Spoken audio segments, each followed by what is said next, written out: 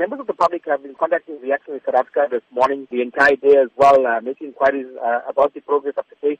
We have directed them to the South African police. The public are actually, quite concerned for the safety of the children. They're not concerned whether this is a kidnapping and a murder, an abduction, or so forth.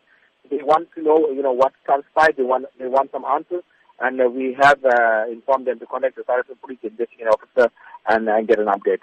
Well, the police have said that an inquest is still ongoing, but at this stage, are community discussing any possible reasons why an incident like this could have happened?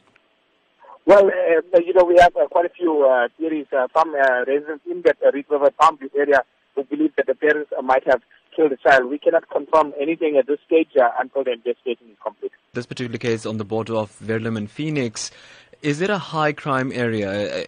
Are there major concerns about crime in these areas? Yes, definitely. The Reed River area runs to a council called Zolisha, and the Palm View area also runs to the area called Zolisha, where lots of hijacked and stolen motor vehicles are recovered.